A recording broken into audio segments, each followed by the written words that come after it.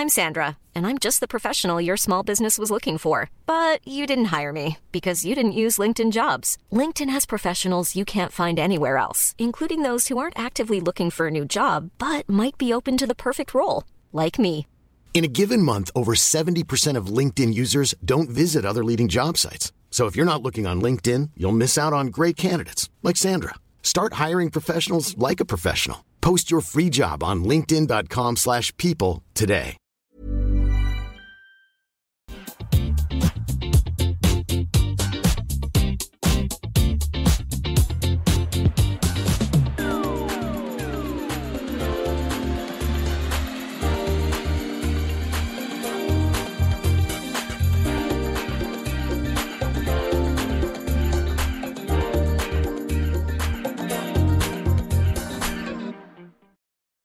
This program is brought to you by IG. Trade over 12,000 shares and ETFs, including major tech giants with extended hours on an award-winning platform. IG, where traders are made.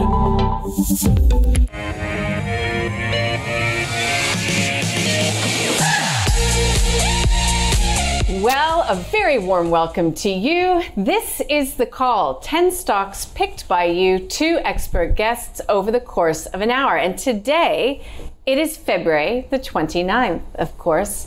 It's a leap year, and another leap year doesn't happen until 2028. So just to switch things up a bit around here, as we like to do, to keep it fresh, we thought we'd ask our expert guests today for a list of stocks that they would be happy to hold until 2028. So there's the premise for the program. That was the challenge I set for my 2 amazing expert guests joining me today. Jessica Amir from Moomoo, he is joining us remotely. Welcome to you. Hello. And we've also got Mark Gardner from MPC Markets here in studio with me as well. Look, Jess and Mark, I used to just feel so sorry for kids that were born in the leap year, but now the older I get, I think it might be nice to say significantly younger. It definitely pays back later in life rather than earlier in life. But, totally. But yeah, it's apparently not great for XL either. Apparently it doesn't cope with the 29th, as we found out a little bit this morning. Well, I don't cope with Excel very well myself either, so we'll give it some slack. Jess, thanks so much for joining us today. I know it's a busy one and a hot one in the city. But what do you think of this challenge? Because this is the thing as investors, we can get caught up in the day-to-day. But sometimes it's worthwhile to just sit back and think, okay, what is my strategy? And sometimes that strategy is buy and hold, correct?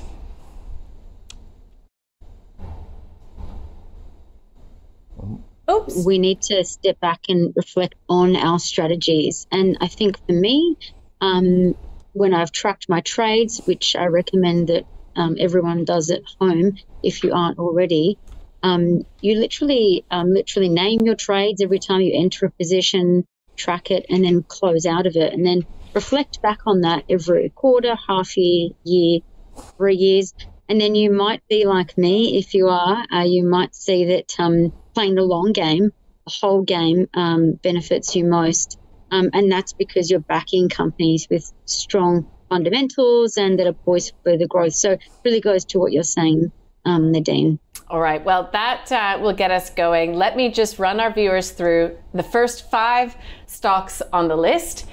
And I won't tell you who nominated these stocks. We'll find out through the course of the program. But Audinate, NextDC, Liontown Resources, BetaShares Uranium ETF, interesting one, and the iShares Bitcoin Trust. So basically that BlackRock ETF.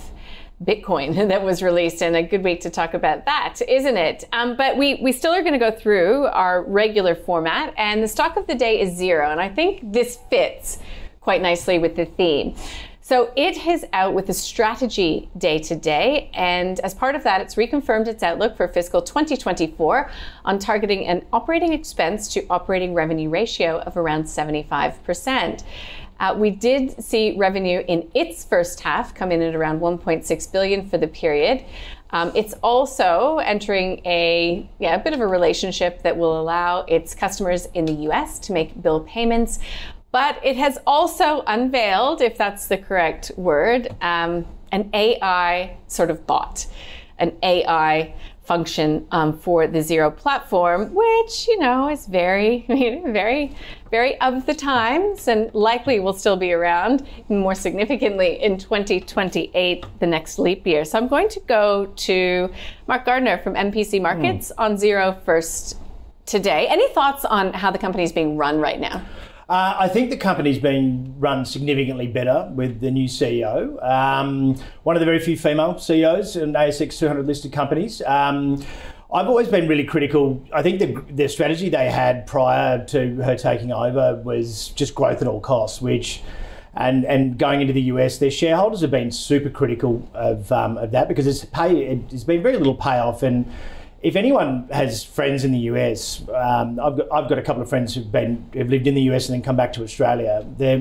Because you've got state level tax and then federal tax, it's just not anywhere near as simple as what Xero did was expand to Britain, which is a very similar tax system, very few jurisdictions. But but the US, there's a new jurisdiction in every single state. There's 50 plus states, and essentially they're even looking at their payroll. They're going to have to do a custom payroll app for every single state in the US. So I think they just really underestimated how difficult it was going to be and how complex the tax system is over there. I think they're heading in the right direction. You can't just pull the plug on that investment, and I think management now has got a handle on it. They've basically become a lot more fiscally responsible, and they will eventually get there, but not at risk of the company, basically. Whereas I think the strategy a couple of years ago was just they were going so well they weren't looking out for any potential potholes down the line. So this one, I mean, in line with the theme, I'd be happy to hold this one till the 29th of February 2028. And possibly, but from an immediate point of view, I probably wouldn't necessarily buy today.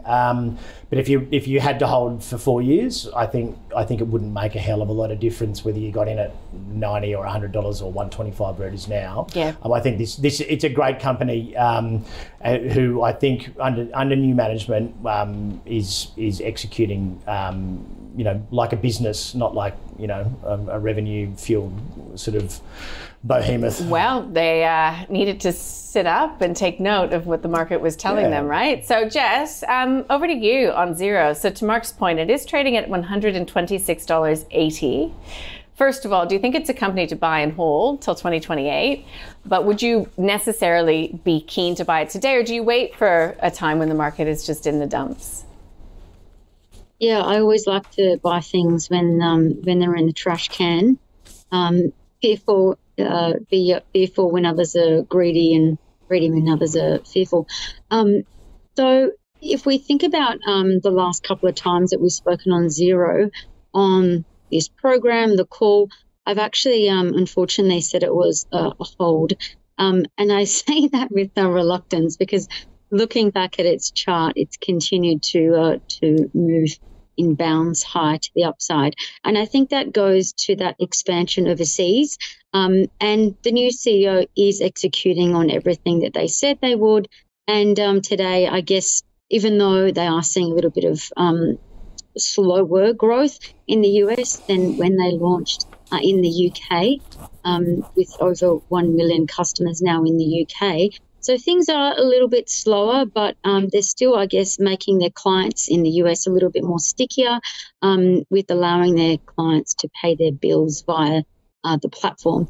So expect more good things to come. I do like the company's Rule of 40 performance, and that is really compelling if you are holding it for the next leap year as well. And basically, this is basically suggesting that we could see future cash flows jump over 40%.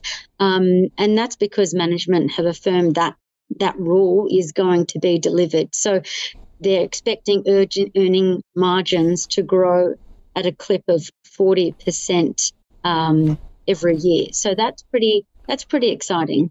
Okay. So is that a buy today because it's a quality company for the long term? I'd be looking I'd be looking for a pullback, maybe see how it go over the next couple of days, and then look to buy for the long term. Got it. Thank you, Jess. All right, let's get to this list that we've got, and we'll find out from the person who nominated this company why, and they can state their case and then write a reply from my other guests. So let's get going. Audinate, AD8 is the ticker code. Mark, I believe this is one of your picks. Yes, and frustratingly, we've missed the last little move after the bump up on earnings. This is one because it's got such a great moat, essentially. And I think when you're looking for a 4-year, say for instance, you're not allowed to get out for 4 years, say that was the rule, you want something that is just got that massive competitive advantage. I think over the last 12 months, another 30 of Audinate's competitors have just given up and just adopted their technology. Realistically, at these prices, they've turned net profitable in the last couple of earnings. It was one of those ones back in June 22 where the market was looking horrible, was basically top of our list to be buying back. We did very well out of it, but we tend to be active managers, and on the odd occasion we do have these situations where we go, ooh. And we don't have any on, but look, we are looking for probably a bit of broader weakness in mid-year anyway. So this will be definitely top of our list. But look, in terms of they're a 9% market share at the moment. The total addressable market's around US $2 billion at this point in time, and obviously growing as well. So this stock potentially is, over the next 4 years, is a $100 stock in my opinion. And they've executed very well over COVID. They had a lot of setbacks, but what they did was diversify their product range, and they've gone into video and things as well. They're also doing hardware. It's an elite product that realistically, like I said, the competitors are just giving up. They can't compete. So I look, on a 4-year basis, I'd buy it today. Obviously, I'm very frustrated. We don't have it at the moment at MPC. Looking for a pullback, but look, if the broader market remains and we don't get a pullback at all, I'd be happy to buy at these prices. But till the next leap year, I would buy today. I don't have any concerns over it. Yeah, right. Jess, do you agree? Yeah, absolutely. So for those that don't know the business, they are a leader in the AV field, and they're selling chips at a quicker rate than they ever have been before. Their forward orders are looking really promising as well, and they've just announced a new OEM product in the video space. That basically means we don't need those big, huge outdoor broadcast trucks. So they're basically not only future-proofing the business, but expanding out the products and services that they can sell. Believe it or not, I actually chatted with this CEO back shortly after listing in 2017, and I was in a when you were a baby, yeah, in another capacity, and since then, Nadine and Mark, you probably saw that the shares have risen almost 1,400%. So do I think there's more room? Well, earnings drives share price growth. So the answer would be yes. Do I think this is a buy for the next 4 years? Yes. I mean, there's only so much money that you've got going around, and most stocks that we're speaking about today, I'm pretty bullish on. So you just have to pick the thematic that you believe in and that really resonates with you. If you believe in audio visual equipment being essentially essential, and these guys are selling chips and cards and modules and services, so their growth potential is huge, and you could argue that I guess they're at a tipping point as well in terms of moving into that full outdoor broadcast area without the need for trucks, and they're cutting costs as well. So there's lots of momentum there. And I think that's probably going to continue. All right. I'm going to list that as a double buy from you guys for the sake of this program. And I think that Jess's chat about strategy and knowing yourself is probably a really good time for me to just remind you all listening and watching that this is information only. This is not financial advice. This is not tailored to your own particular circumstances. And to Jess's point, maybe both my guests will like every single one on this list. Maybe they'll provide some alternative options. However, it doesn't mean that you necessarily go out and hit the buy button, because you've got to look at things holistically. And that's when I'll get off my soapbox on that one, but just so you're all aware and my guests feel comfortable. All right, let's get on to the next one that's on the list. Mark, I actually think that you picked this one as well, or was this a Jess piss? NextDC NXT. No, that was me. That was you, Mark? Yeah. Data centers. Yeah, look, it's the bricks and mortars boring of AI, particularly. I mean, they're a leader in cloud in Australia. They obviously reported pretty well yesterday. It's very hard to price these things. It's sort of like a Transurban, where all of their expenditures up front, and then they basically make a lot of their profits on the back end. The list of partners they have in their data centers is just as long as your arm. And obviously we're going to see more. The AI trend is going to see a lot more needed to be hosted in data centers. NextDC are the best of the best there. They're targeting 100% renewable energy as well, which I think is super important for these sorts of businesses. I mean, despite having a $21 million loss yesterday, it's more about them filling their capacity. And so going towards renewables, power is obviously a massive thing when it comes to these data centres, and heading towards 100% renewable. Apart from being, very kind in terms of PR, is also a super smart business move as well, because the likes of these NVIDIA chips, and we've got NVIDIA later on in the show, they basically, the power usage of all the chips NVIDIA will make this year is equivalent to all the power usage for like 2 major cities in the US. So, they are going. That's obviously going to stretch their margin really badly if they don't manage it well. So, they do have a moat. They're quite a way ahead in terms of premium locations. So they're almost a little bit like a REIT as well. And I just think they'll remain the incumbent over the next 4 years. So this would be more of from a right now point of view. I think it'd be more of a buy dip scenario. That's the first earnings report for a while where they've actually beaten expectations. Yeah. So they don't traditionally report particularly well. But same as Xero, they dropped AI into the report, and up 10% we go. So, yeah, isn't that flavour? Yeah, so I think Berkshire Hathaway is about the only company that hasn't put AI in their earnings report lately. So, yeah, so I think these guys will just be very steady as she goes, leveraging off the back of the AI thematic. So that's one for the next 4 years to the next leap year. Now, Mark mentioned that NextDC, Jess, has those REIT qualities. I've actually heard that used as a criticism before, that it is just really a property play. So forget the whole AI thematic, the megatrend thematic. It's Aussie property. Yeah, so they are definitely developing, of course, their facilities and their data centres, but it's also about selling the capacity as well. So, I mean, if they weren't selling the capacity, they wouldn't be a data centre business. They may as well just be a property business leasing out their land.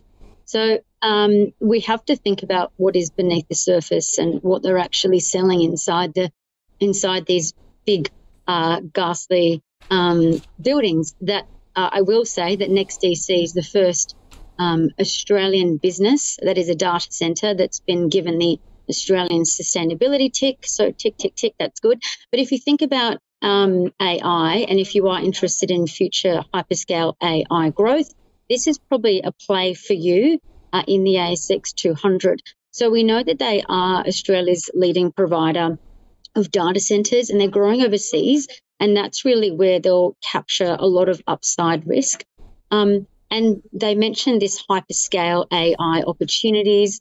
And so what does that actually mean? Well, they're developing data centres overseas in Malaysia and expanding them out in New Zealand as well. And also they're expanding their data centres and building new facilities in WA and Adelaide. And we know that the mining sector is probably going to start to increasingly use AI. And, of course, there's other businesses and industries across Australia that are indeed using AI. But when you think about the numbers that are being thrown around by various research houses about, potential cloud infrastructure and data management demand, and that's data centers, the CAGR, or the compound annual growth rate, is around 25%. So that's how much the average business is expected to spend on infrastructure. So that is a tailwind, and by no coincidence, that CAGR is estimated to continue till 2028. But the hyperscale growth, I think that is at a tipping point internationally, and that'll probably be the big growth driver for its next leg up. So they're expanding capacity. So putting aside their REIT capabilities, it's the capacity that they're actually selling. And then, of course, they're expanding their fit outs and their scale and their presence of data centers in Australia and globally as well. So apart from that, they've also did announce a good set of numbers, and they're winning contracts at a record amount, hand over fist, and they've also guided for further contract wins, and that's on top of their record. So if estimates are correct, they'll probably be profitable by 2028. Got it. So we're buying it. Yeah, Got it. It's pretty attractive. Cool. All right, let's get on to the next one. And now we're totally changing sectors. And the next one that we've got on the list is Liontown Resources. Mark, your hands up. Yeah, I think I'm the first five by the I think looks. that's how the chips fell today. So why don't we just roll with it? Yeah, so Liontown, obviously, a lot of sort of news around this. You know, there's we had Albemarle try to take it over, Gina Rinehart block it, and then obviously we all the while, it was trading at an elevated price, and then the lithium price has just been absolutely hammered. Lithium futures prices have been absolutely hammered. I have a lot of questions around the legitimacy of those futures prices out of China, but that's just mere speculation on my behalf. But look, I mean, we bought this just about 3 or 4 weeks ago, and I guess the tagline of the reason we bought it was, if Gina Rinehart bought a blocking stake at $2.80, she's sure got to love them at 90 cents. So, and look, the lithium supply gap, we saw the likes of CXO actually halt production. And it was a similar situation in iron ore about probably 18 months ago, where iron ore price got so low they halted production. Some of the smaller companies halted production. And that in itself then drives a future supply gap. And then we've seen iron ore rally quite significantly. So I think the same thing will happen with lithium as well. Whilst EV sales are not growing at the same meteoric rate as what they were, they're still making record numbers every single year. And there is expected to be an increasingly deep supply gap for lithium from about 27, 28 onwards. We've had the lithium price, or those GFEX futures, bounce. I think it's the first time it's been above the 50-day moving average, I think, in about a year. And this was a great risk-reward trade. I mean, realistically, you're getting this at, they've got $517 million in cash. They've got no debt. Dry plant commissioning starts next month. They've got wet plant commissioning late this quarter, so they're going to be in production in the next few months. It's a tier one mine, 20-year mine life. And, whilst, some of the critics will say, lithium's not very scarce, etc. Iron ore is actually the most prevalent prolific commodity in the world, and the likes of Fortescue and Gina Rinehart, etc., seem to make a hell of a lot of money out of it, and they're experts at running non-scarce mining operations. So I would say, this thing probably won't exist in 4 years. I think someone will eat it up in the next probably 6 months or so. But because this is just a high quality project in a great jurisdiction, and once we start to see those supply gaps come, the lithium price will essentially recover overall, and these guys will start making money again, basically. So I'd be very surprised if Liontown is still LTR in 2028. I think it's a prime takeover target. Yeah, but for the purpose of this program, that is a solid buy and hold from Mark Gardner. Let's go to Jess Amir, because I know you believe in the EV revolution, Jess, but would you be using that as part of your investment thesis for a Liontown if you even like the stock for a long-term hold? Yeah.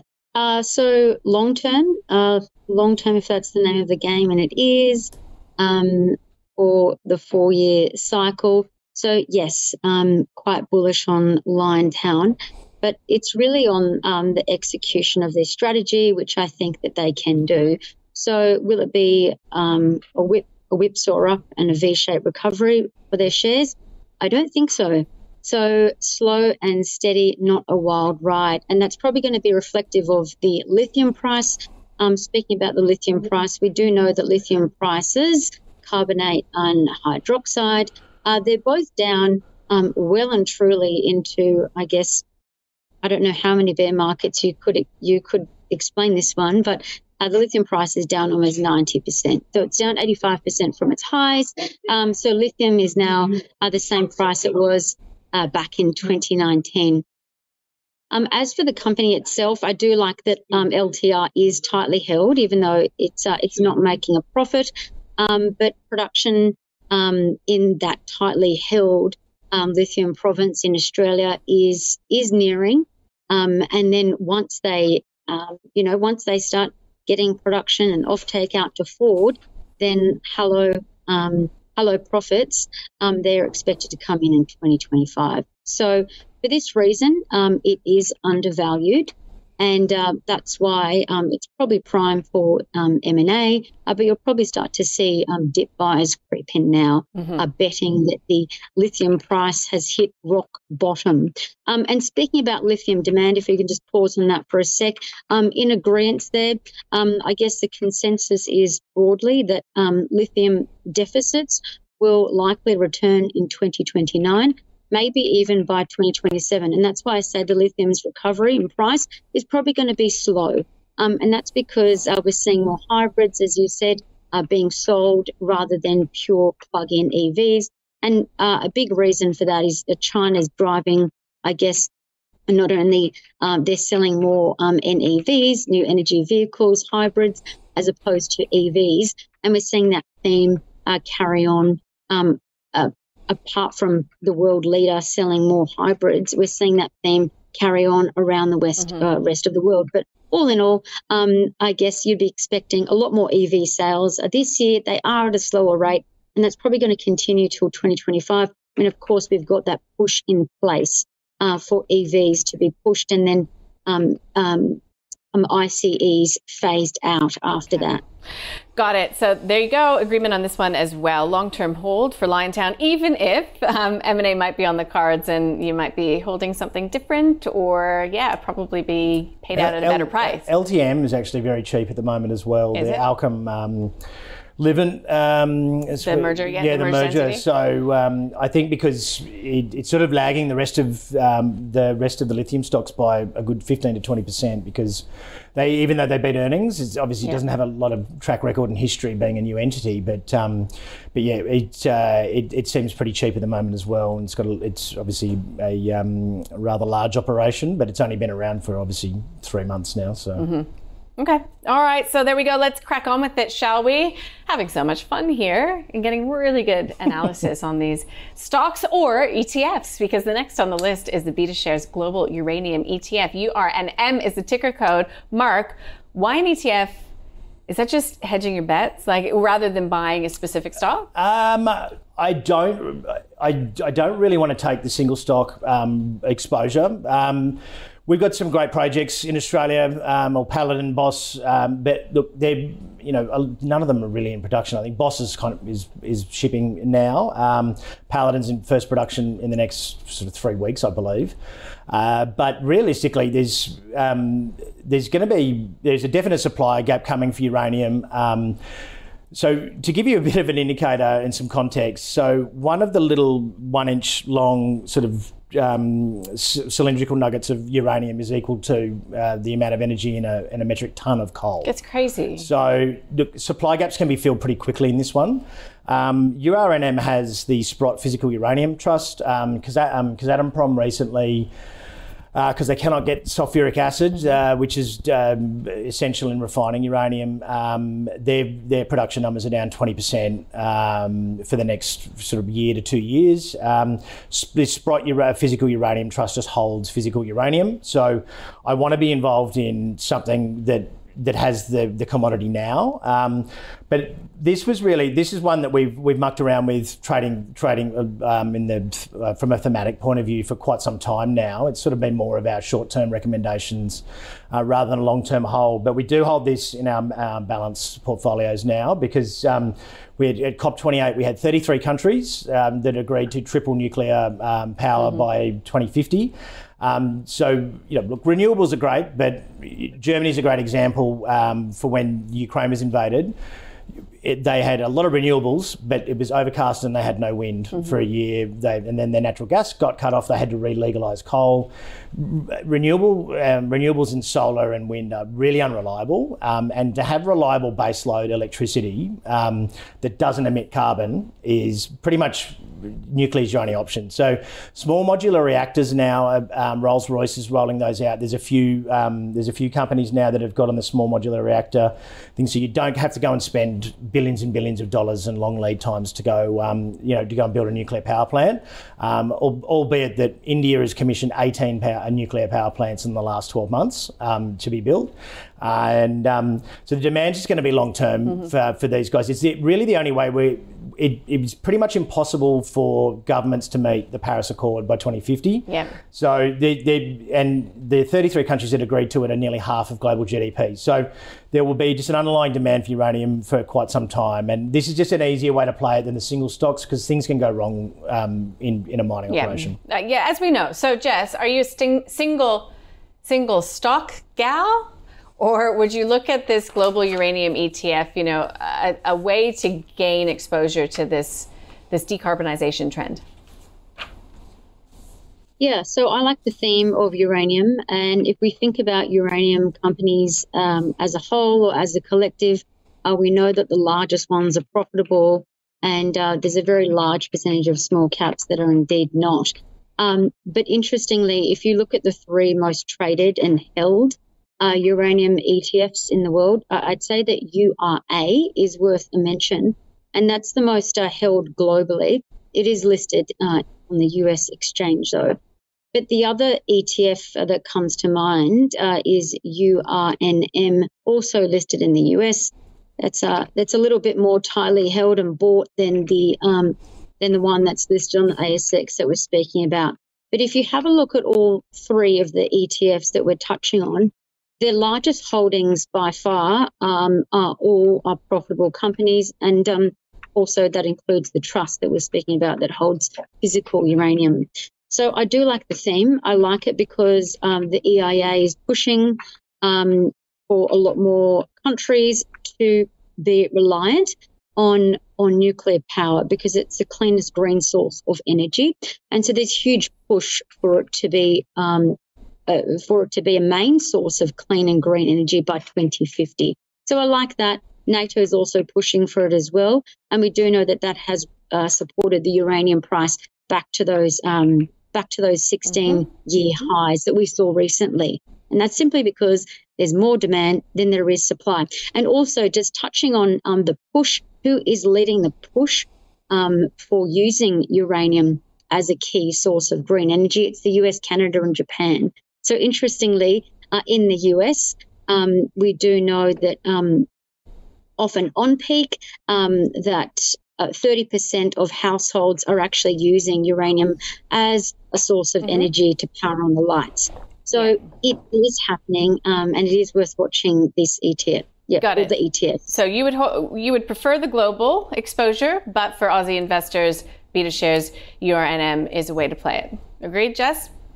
Yes, good. Absolutely. Thank you. And Canada's been using nuclear forever. CANDU nuclear reactors were a study unit when I was in high school. Very proud of those. Canada happens to have a lot of it. So. Yeah.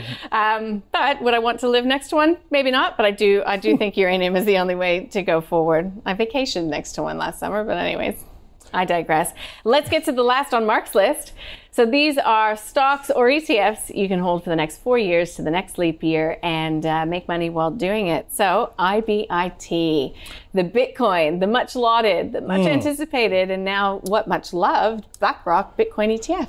Yeah, so obviously it's had a pretty good run in the last week since we nominated these stocks. So, but I don't think it probably matters in the scheme of things. This sort of just comes back to, I bought and sadly sold in about 4 years later Bitcoin after trading interest rates through the GFC and seeing, the fiat currency system on its knees. Bitcoin made a lot of sense. Basically, it's the next generation's gold. Essentially, and anyone who has an economics book that was written beyond 2010, I think, cryptocurrency in some way, shape or form, or digital currency will just end up replacing gold as a store of value over time. Just for, you don't have to store it, it's not easily stolen, particularly if they're exchange traded ETFs like this. So, I mean, this is all basically around the fact that, King Dollar, if you go back 100 years, it was the pound sterling, and then essentially then it transitioned after the Second World War to being the base currency of the world being the US dollar.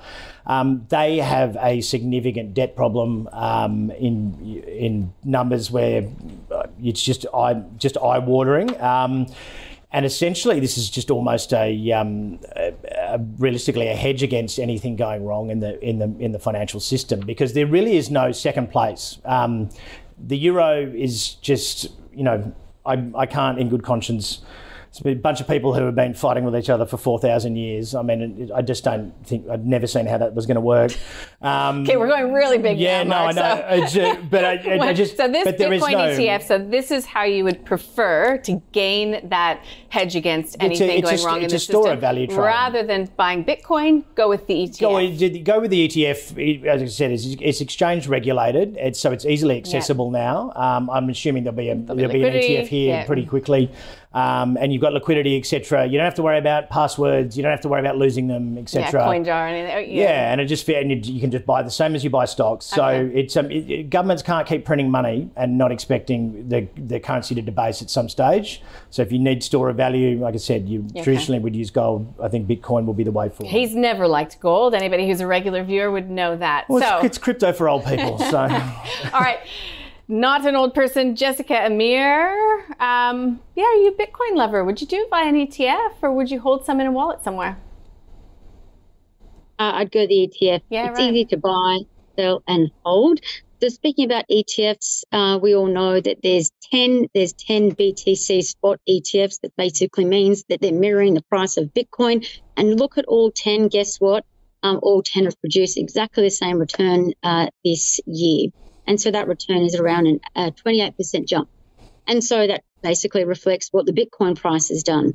And then so think about the Bitcoin use case. We know that Bitcoin is increasingly being used as a form of currency. So we know a lot of EVs, Tesla, to name one, you can actually buy a Tesla with an EV. You can now buy pizza or coffee, whatever you want with Bitcoin. There's even Bitcoin ATMs around the world. Wherever you want to look, there is a push for Bitcoin to be used. So the use case is there. Then think about the catalyst. Why would you be buying Bitcoin today via an ETF? And by the way, the one that we're touching on, IBIT, is backed by iShares. iShares, of course, BlackRock, the biggest fund manager in the world. Why would you be buying that? Well, it's the cheapest. And that might explain why they've seen $6 billion inflows into that ETF versus the Grayscale Bitcoin ETF. $7 billion has come out of that, would you believe, this year. And that really goes to the notion of, when you can trade Bitcoin, given that the Bitcoin halving is ahead, and that's likely going to push the Bitcoin price up and to a new record, why on earth would you be holding the ETF with the most expensive fee at 1.5% when you can be holding the cheapest that's backed by the most reputable name in the ETF game, BlackRock, and that's iShares, the IBIT. And then think about the other catalyst for Bitcoin. Why did I say Bitcoin's probably going to hit new records? Well, we have to look at history. So the Bitcoin halving is ahead. That's probably going to be mid to late April. And we do know that the last time the Bitcoin has halved, in fact, throughout history, every time Bitcoin has halved, it's popped up and hit new records over the next 6 to 12 months. Okay. So that's something to keep on your radar. Got it. Thank you. All right, guys, we are past the halfway mark. That's just my warning to you.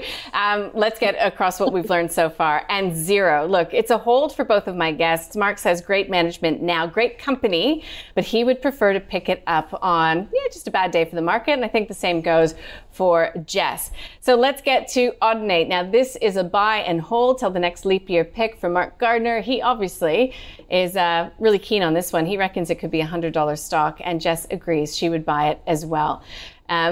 Just thinking of the gains that it's had since she last spoke with its CEO. NextDC. Mark would prefer to buy on the dip, but it's the bricks and mortar way to play AI in Australia. A bit boring, but solid.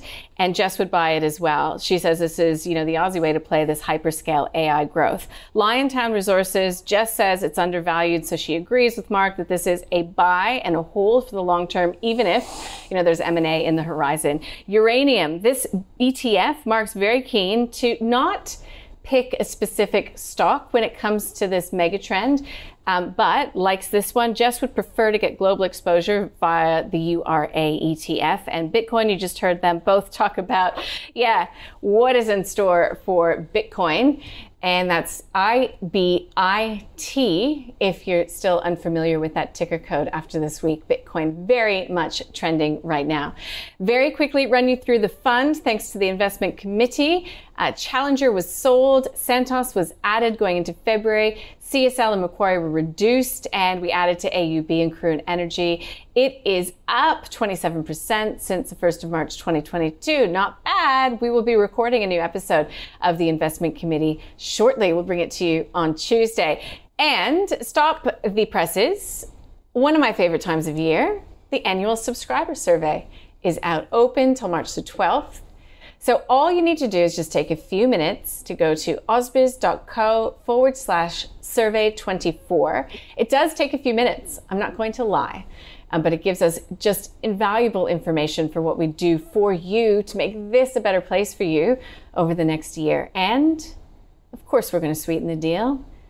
Huge thanks to MPC Markets for a prize, a managed investment portfolio worth $5,000 for the next month from Mark and his team at MPC Markets. There's some other prizes there as well, but I think that one that's the big one. So ausbiz.co/survey24. Look, we'll put it in some newsletters, if you can't follow the link, but we would really, really appreciate it if you could do it for us. Thanks in advance. All right, the next one's on the list, NVIDIA, Uber, Block, BHP, and WiseTech Global. So let's crack on with it. Jess, give us your investment case for a buy and hold for NVIDIA if we need one. Yeah, absolutely. Well, I guess it's worth reflecting on the iPhone. The iPhone made Apple into the biggest company in the world.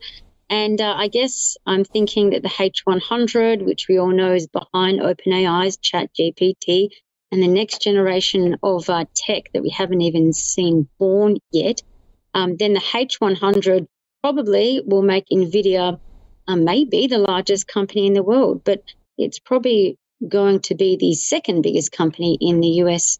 Not sure when that'll be, but it's probably going to be imminent. So I guess there's a couple points to note about NVIDIA. The majority of their revenue, we know they're from data centers, basically selling chips to big tech companies. So we've spoken about this one a lot on AusBiz. So the chips that they sell are basically being bought by Microsoft, Meta, Amazon, Alphabet. That accounts, all those big tech contracts, 40% of their revenue. So that's huge. So these big tech companies, they can't innovate without NVIDIA. Secondly, the CEO basically, he recently said, Jensen, that that the industry is at a tipping point. And I think what he meant by that was we know that the majority of their clients, they're in tech. But what happens when NVIDIA's chips are being sold more globally and across different industries? So they're going to go into new, hyperscale, so new industries. Think healthcare, agriculture. We know Deere's already a client, by the way. Yeah. And then the third thing is I really like that NVIDIA's, they're reducing their ship out times. So they used to send out chips, get their order and ship it out 8 to 12 months or 8 to 11 months. But now they're shipping out chips, 3 to 4 months. They basically bring immediacy to their revenue and increasing productivity. Plus, they're going to roll out that new chip, the H200. It's already in contract with the big tech companies. It's at a much higher price and higher speeds. So I think this one is a no-brainer. It's probably going to be maybe one of the quickest, fastest growing companies that we've seen for a long time. Okay, so thanks, Jess. NVIDIA. Mark, you've got a chart up on screen there. Yeah. That gives us a little bit of a guide to, I suppose, what we can expect in terms of the comparative advantage of NVIDIA. Is that right? So this is the only one I'm on the other side of the fence on. So this is a comparison of Cisco and the tech boom in the blue there, and then NVIDIA in the red. So I've given NVIDIA an extra couple of years to, but as you can see, the bottom part of the chart is market cap, and Cisco actually is surprisingly actually did better from a revenue standpoint than NVIDIA on a percentage basis. But the market cap peaked nearly 4 years before. But whilst all these projections for revenue numbers for NVIDIA are very likely to be correct, so were Cisco's. And the stock basically dropped from its peak around 2002, and it took 17 years for it to get back to that price overall. So that's obviously NVIDIA on the left-hand axis in the orange there, and then obviously Cisco in the blue and the axis on the right. So realistically, this is, I think NVIDIA will be the poster child for the AI bubble. I think it'll be more likely to be under $1 trillion in 4 years than it will be above $2 trillion, to be honest. We've seen advances in software that have already put that are already 8 times faster than OpenAI, and they run off much cheaper chips. These chips are really necessary now, but all of those customers that Jess talked about, they're all developing their own chips as well, and they're all developing task-specific chips. Mm-hmm. This is just, everyone's trying to take advantage of it now. And look, whilst the iPhone, to Jess's point, was obviously built Apple, it also destroyed BlackBerry. So, I guess this is a gamble on whether you think this is Apple or whether you think this is BlackBerry. So if you had NVIDIA now, you'd be selling and crystallizing some profits because this is the poster child for the AI bubble. I absolutely think this will be another Cisco. And look, it could easily go to $1,000 a share. I'm not going to try and even guess where it's going to be. But you're saying in 4 years? In 4 years' time, I think the market catches up. Where the money will be made, same as the internet boom, will be in the software space, which those companies probably haven't even been formed yet. All right. Look, Jess, normally I'd love to give you right of reply, but we're going to have to just keep it a little tighter here. Uber is one you'd buy and hold. It was at one time just chewing up, it wasn't profitable, but the fortunes have changed. So what happens over the next few years when it comes to Uber? So Uber only recently just went into the S&P 500. It was founded 14 years ago, and it just made its first 4 years of profits. So in terms of catalysts, we know imminently it's doing a $7 billion buyback. We know that it's recently seen a huge uptick in active and growing users, and a part of that is because they've got a subscription service. So this might be a steady as she goes player. If you do believe in, I can see it, I can touch it, I can invest in it. If that's your modus operandi for investing, then go for gold. But what is ahead is probably a little bit more tangible, is 30-40% revenue growth, earnings growth over the next 2-3 years. And that's purely on the back of projections by the company saying that that's what they expect to see because of gross booking growth. Their customers are strong, and they're growing thick and fast, and they're quite sticky. So that's why I like Uber. Yeah, and I also think, Jess, once something becomes part of the lexicon, it's not just get a ride, call it it's get an Uber. And that's just short form for I need a lift. I need to get a lift somewhere, right? Mark, what do you think, Uber? And for the sake of time, I wholeheartedly agree. One thing that's on the horizon, which we can't, it's hard to speculate about, but they've done a lot of partnerships with Tesla, etc. And self-driving cars would be a game changer for these guys as well. So, but I agree with Jess. They've cemented themselves as just the incumbent, and everything's going in the right direction. They're now profitable. Yeah, I agree. It's a buy. It's a buy and a hold for the next leap year. Jess, Block. Block is an interesting one. They actually reported last week. What did you see in that really sort of firms your investment thesis for this one over the next while? So they're growing their merchants, so I like that. So when I say merchants, think about the uptake on the Square terminal. So it's not just being used by restaurants, cafes, but increasingly by doctors as well. So they're seeing merchants grow, and that's growing on a strong growth trajectory for the long term. And Square, obviously the Jack Dorsey-led company, they see profits growing at 40% ahead. I also like that they've kind of future-proofed their business as well. So they've gone into, I guess, the Bitcoin wallet that you kind of touched on earlier, Nadine. So I do like that. If you believe that Bitcoin will rise again, so too will their revenue. Speaking about revenue, every time, I guess, you think about your coffee, that's probably gone up. Coffee price or eating out, it's gone up over the past 12, 18 months. I don't think the price of a coffee is going to come down. Or eating out. So Square actually makes up to 2% of transactions on that. But by far, their biggest portion of their revenue also comes from the Cash App, and that's the third most used app in the US. So I do like that, and they're continuing to see user growth in that space as well. Is this one a bit more controversial for you, Mark? Do you like Square?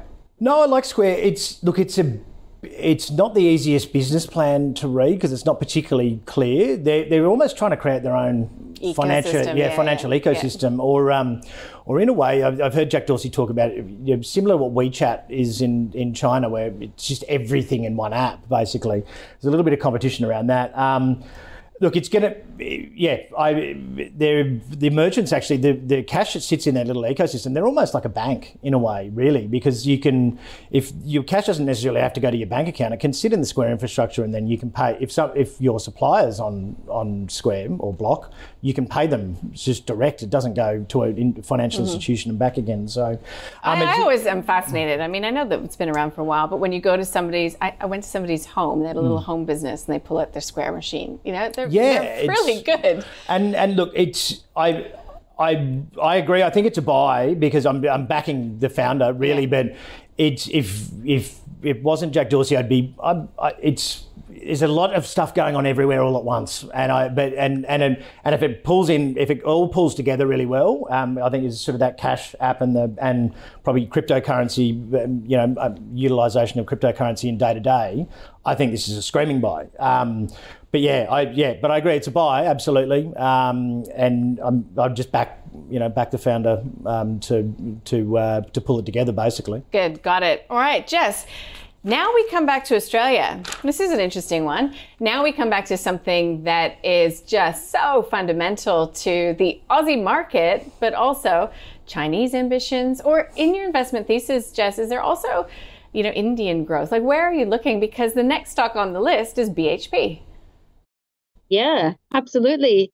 So it is about Indian growth, but also eventually the Chinese recovery, and in particular the Silk Road. So we do know that Vale, just make a little segue here, Vale, second biggest iron ore producer in the world, they are increasingly selling more to India and also Southeast Asia. And that's probably going to be a little bit of a tailwind for iron ore, but probably expecting the iron ore price to continue to maybe hit new lows, maybe even back to $100. So that kind of means BHP might pull back a little bit further. So you might be looking for a little bit of a potential bottom here in BHP before you want to maybe buy in for the long term in the biggest stock on the ASX. And it's also the biggest stock in Australia's biggest ETF as well. So it makes up 11% of the ASX ETF by Vanguard called VAS. So that is a consideration as well. And with quarterly rebalancing coming around, I do think that you're not going to have many opportunities to buy the biggest stock on the ASX at these levels. But expecting a little bit more weakness in iron ore and vis-a-vis BHP, but eventually, long term, we probably will see a recovery in the iron ore price. It's not going to be a V shape; it's going to be slow. But the tailwind for BHP is also copper. We know that copper imports into China are growing, and also potash. They're planning to be the world's biggest producer of potash. So this is why this is a long-term play. They're probably going to return to record dividends at some point. It might not be soon, but I do like BHP for the long term. There you go. It's so amazing to me as well, just how many of our, expert guests are very versatile and not, wedded to one sort of particular thematic. They really, including yourselves, look at these companies really critically. And when it comes to prospects going forward, not, I only invest in tech, or I only invest in, something tangible or to real assets or anything like that. So what do you think of BHP? Well, if you're tying yourself to a thematic, you've got some sectors don't work in some economic conditions. So BHP increasingly is trying to smooth out that cyclicality. But copper and potash are both two extraordinarily big thematics for electrification and energy transition in copper, and potash obviously in food. We're overpopulated. That, only BHP can. It was just a $1.6 billion project. US, they've pretty much completed it completely on schedule. It's 9,000 square kilometres of Canadian wilderness or something that. But that is actually going to really reduce the amount that iron ore is a contributor to their bottom line overall as a percentage. So, and then copper is increasing as well. You cannot copper's the only thing that will conduct electricity. Zinc's second, and it's not even close to being able to do the same job. So, and a lot of the biggest copper mines in the world are basically are at the end of their mine life. So that will be a big thing for BHP. It's trading at around in the high teens PE. It does tend to trade an 8 to 20 PE generally. We'll be dollar averaging below $43 whenever it's down there.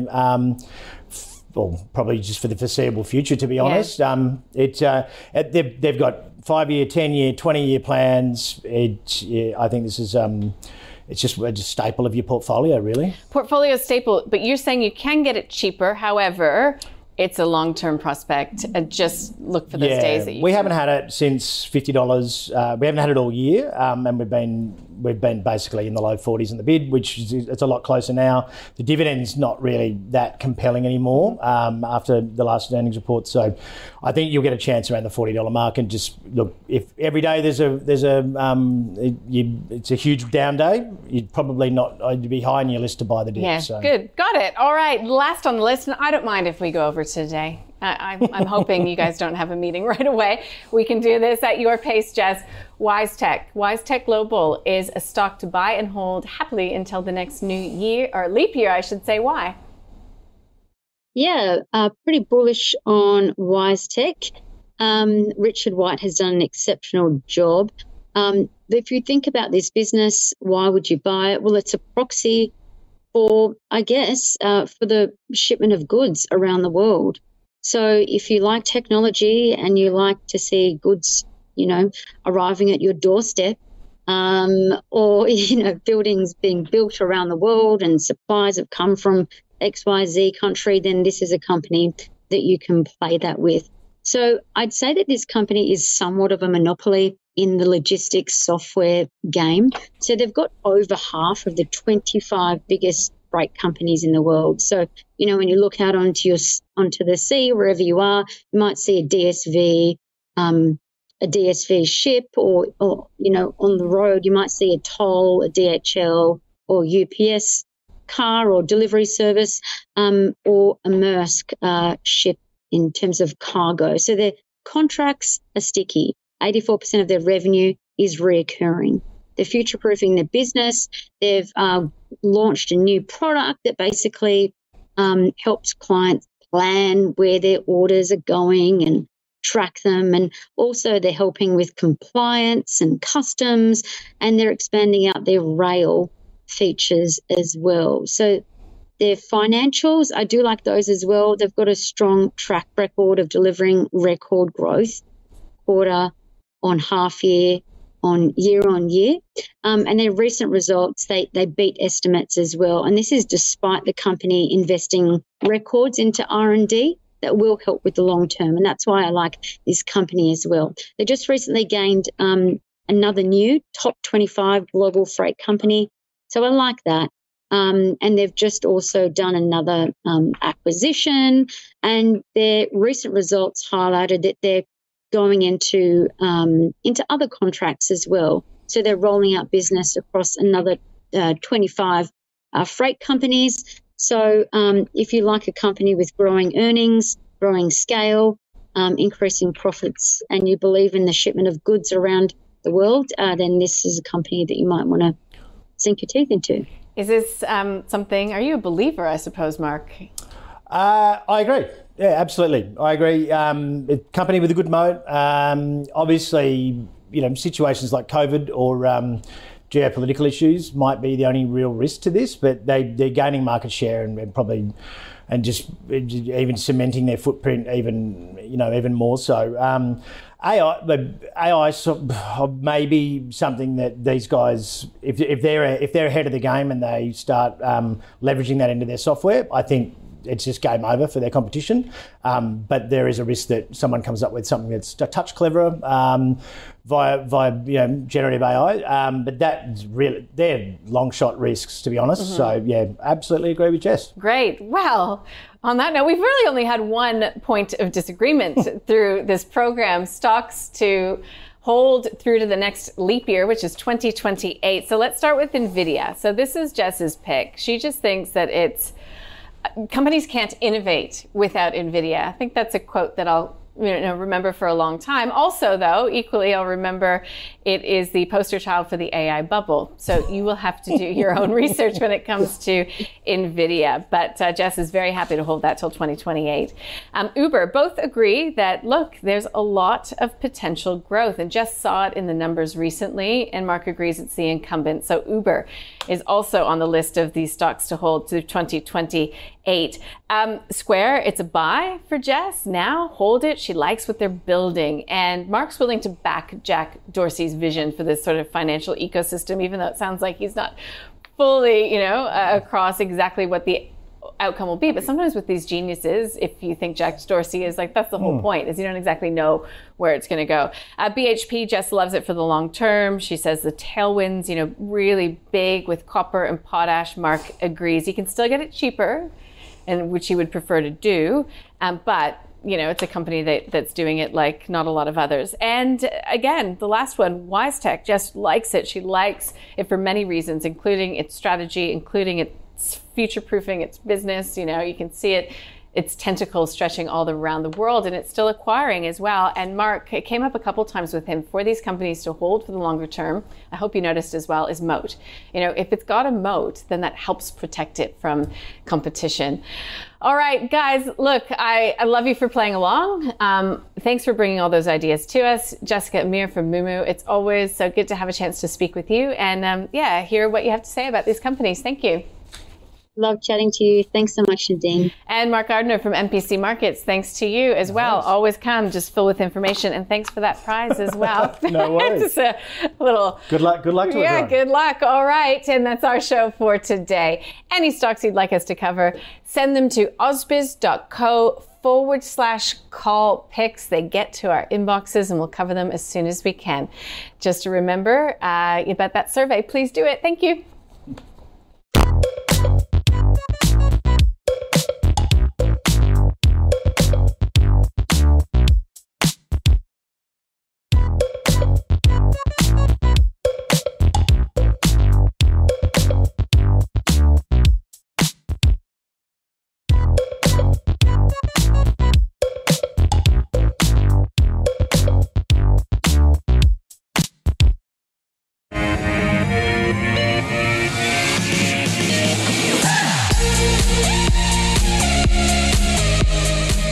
This program was brought to you by IG, Australia's #1 CFD provider. Trade over 17,000 markets with extended hours on key US shares and competitive spreads. All on an award-winning platform. IG, where traders are made.